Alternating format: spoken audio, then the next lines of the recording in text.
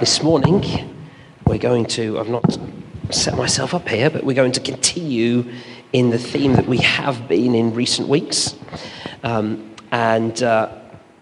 been delving into the Beatitudes and the Sermon on the Mount. I don't think we've made our way too far past the Sermon on the Mount, the Beatitudes, just yet. And this morning, I would like to speak about something, but firstly, a question. A question. Who do you class as the winners, the victors, the conquerors? Who are the brave, the bold, the strong in your mind? What characteristics do they have, the victors, the winners? What are some of their qualities and characteristics that you perhaps find inspiring or aspire to have? Who are the winners, the victors, the conquerors in your mind? As we look at the Beatitudes, we read and see those who are blessed. We get to read and see that this is what life is like when God is in charge. They're almost, in some respects, the politics of Jesus, the government's manifesto. They're not conventional wisdom. In fact, they're counterintuitive to perhaps the wisdom of the day. They're almost, in some respects, unbelievable statements. And then we read, of course, of one of them in Matthew 5 and verse 5. God blesses those who are humble, meek, for they will inherit the whole earth. In the Message version translation, it says, you are blessed when you are content with just who you are, no more, no less. That's the moment that you find yourselves proud owners of everything that can't be bought. Love that. You know, in the first century, when they would have heard these words, the area that encompassed Galilee and Samaria and Judea was torn with wars and rumors of wars. There was the Roman Empire, and the zealots of the day were soon to be engaged in this political and military war to win power for the same land. Rome ruled the world. In fact, in some respects, perhaps in hearing these words originally, they had already inherited the earth. They were smart, bold, brave, aggressive, used war as a superpower to have and hold their status. Ruled by fear and violence, having the largest army, the most sophisticated tactics and plans. The biggest bully in the playground, perhaps, in some respects, by way of illustration. Those who followed the Roman Empire were the winners, the victors, the conquerors. They were in charge.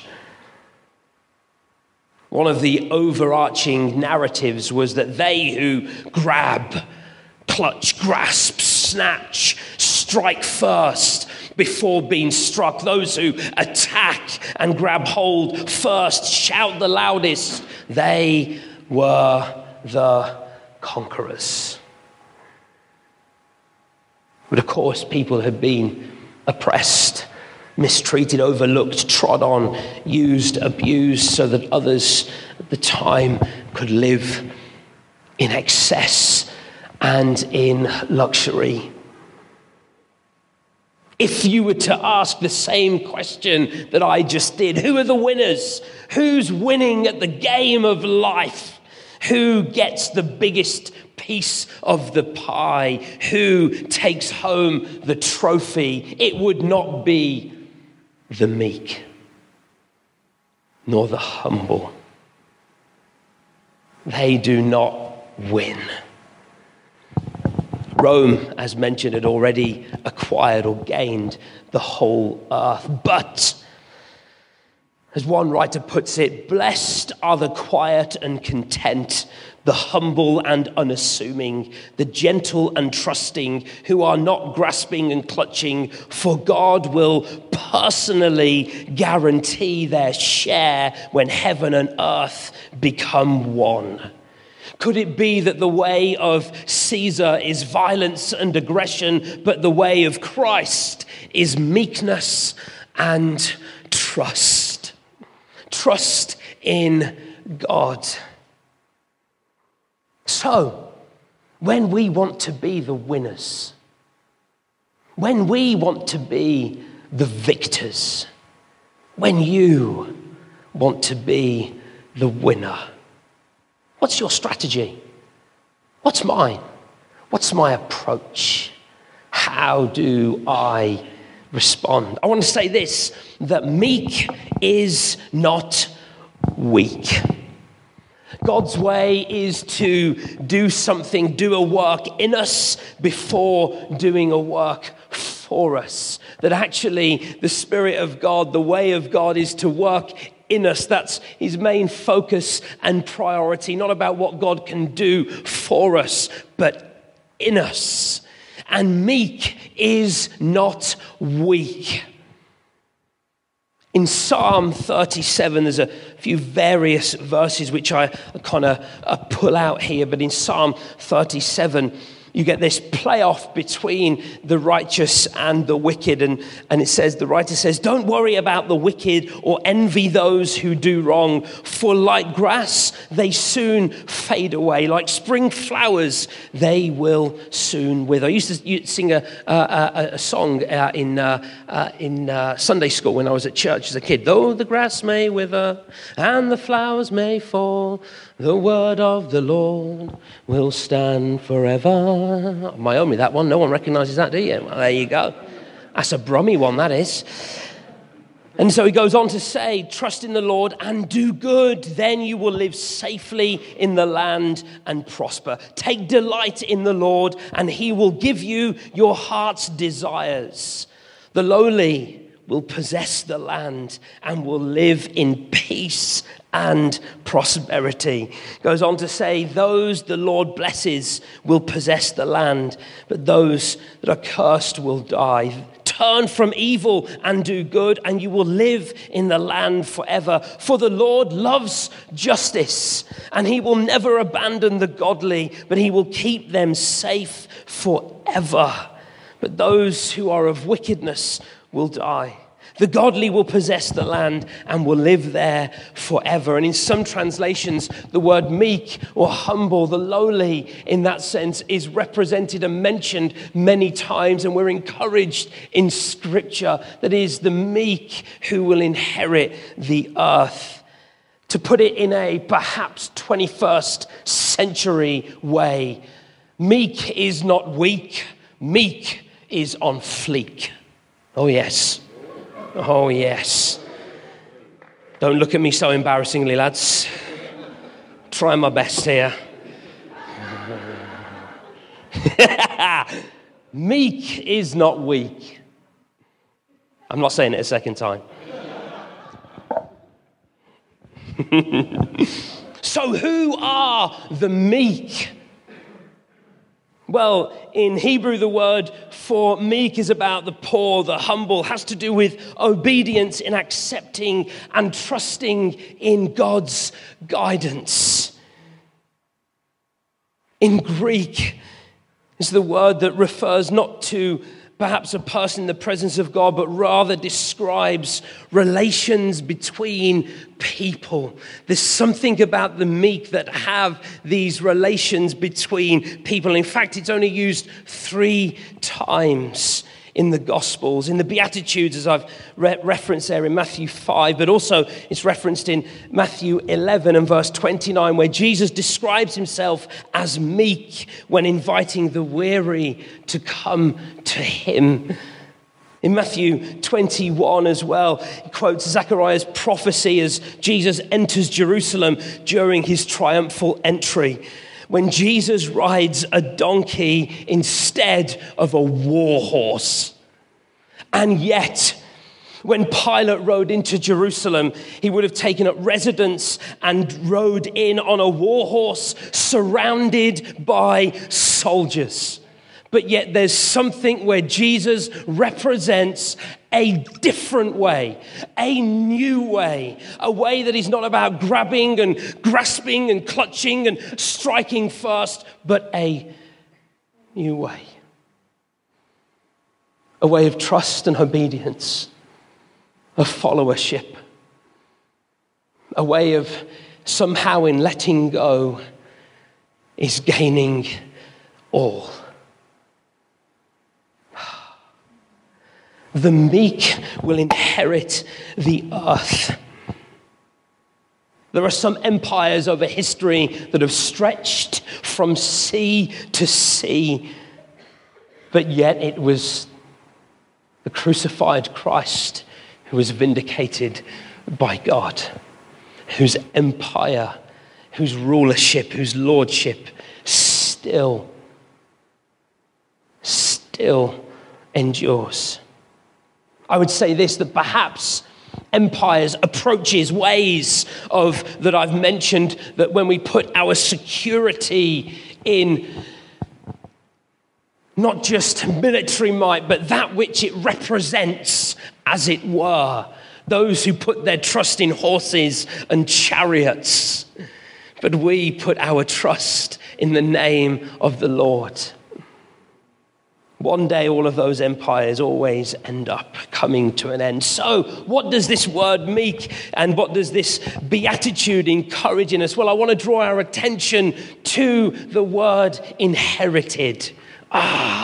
Inheritance is a word of family, of relationship, of grace and gift. It's not a word of earning or proving or justifying. It's a word of inheritance and family. And church, the meek inherit the earth. Because those who follow Jesus, we are part of the family of God. But the way of seizing and self-interest and selfishness is not the way of God. When we think of the way the world is right now and has been for so long, I've got to take care of me. I've got to make sure that I'm all right, Jack. Whoever Jack is. It's true. And yet, as Christians, we are called to a new way, a counter-cultural, counter-intuitive way that is not about fear, that is not about rush and haste and response and angst. It's not about grasping and clutching and holding and striking first. It is a way of meek and humble. And it applies to every sphere of life. It applies to every aspect of our world, of our workplaces, of our government, of our church, of our love and service to others. It is not represented nor applicable to a private prayer time in the morning of my closet. Nothing wrong with that. But it applies everywhere.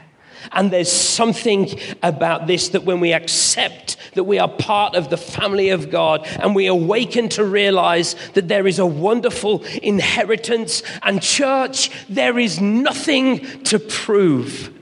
There is nothing to prove. It's not about, as one writer, Kenneth Bailey, puts it, it's not about tribal connection. That wasn't the point. It's not about joining a particular nation or party to stay in power at all costs.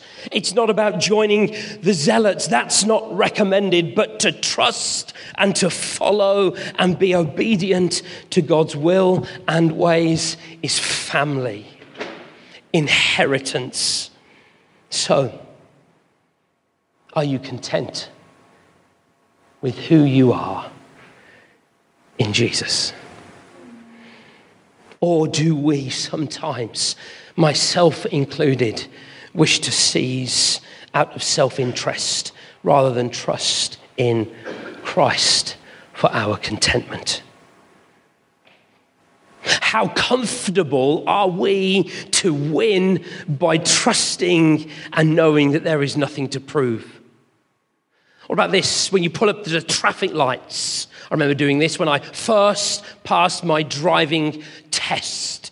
And I was very fortunate to my family to bless me with my first car, a little green Peugeot 106 called Curtains. Yes, I named it Curtains because I put curtains in the back and used to go sleep by the beach and surf when I was about 18 years of age at different points.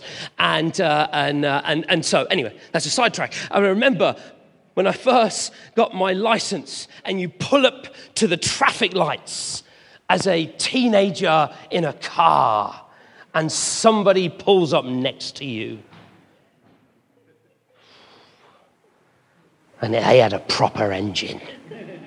They had a proper engine. All right then. I got you, son. In my 0.99 cc hairdryer. It was 1.1, but anyway, nothing to prove. All right. And I wanted to be first off that line. And I'd be off. I'd be off and gone. And I'd look back. And they have got nothing to prove. Go for it. Go for it. There's something. Are we content? Because meek is not weak. Would we rather strike first? But yet we've all known and heard it said that eye for an eye does nothing but leave everybody blind.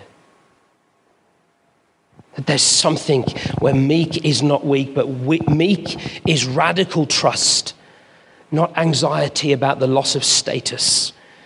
But meek is able to accept who we are and see past the mask and the facade that is so often presented.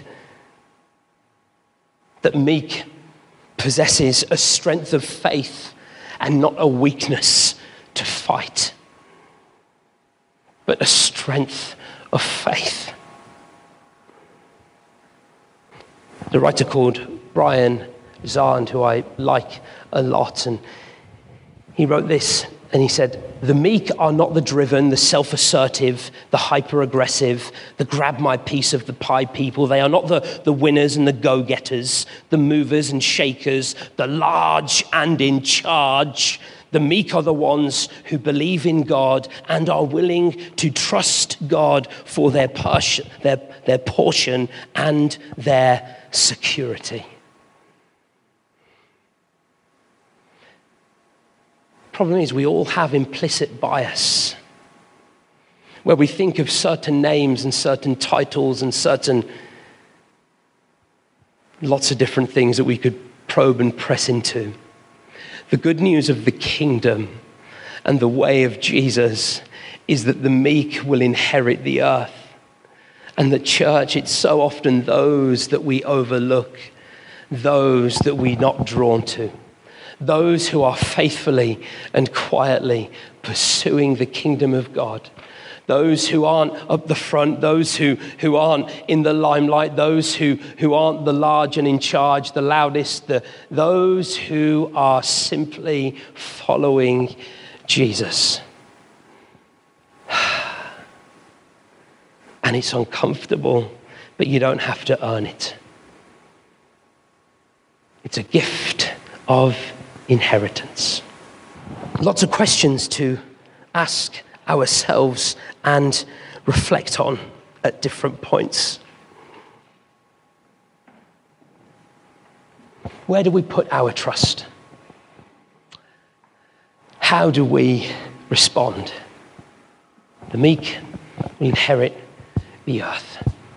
Perhaps even when we consider such pressing matters on a national and international scale currently, is our trust entirely in God, his governance, his portion that he has for us.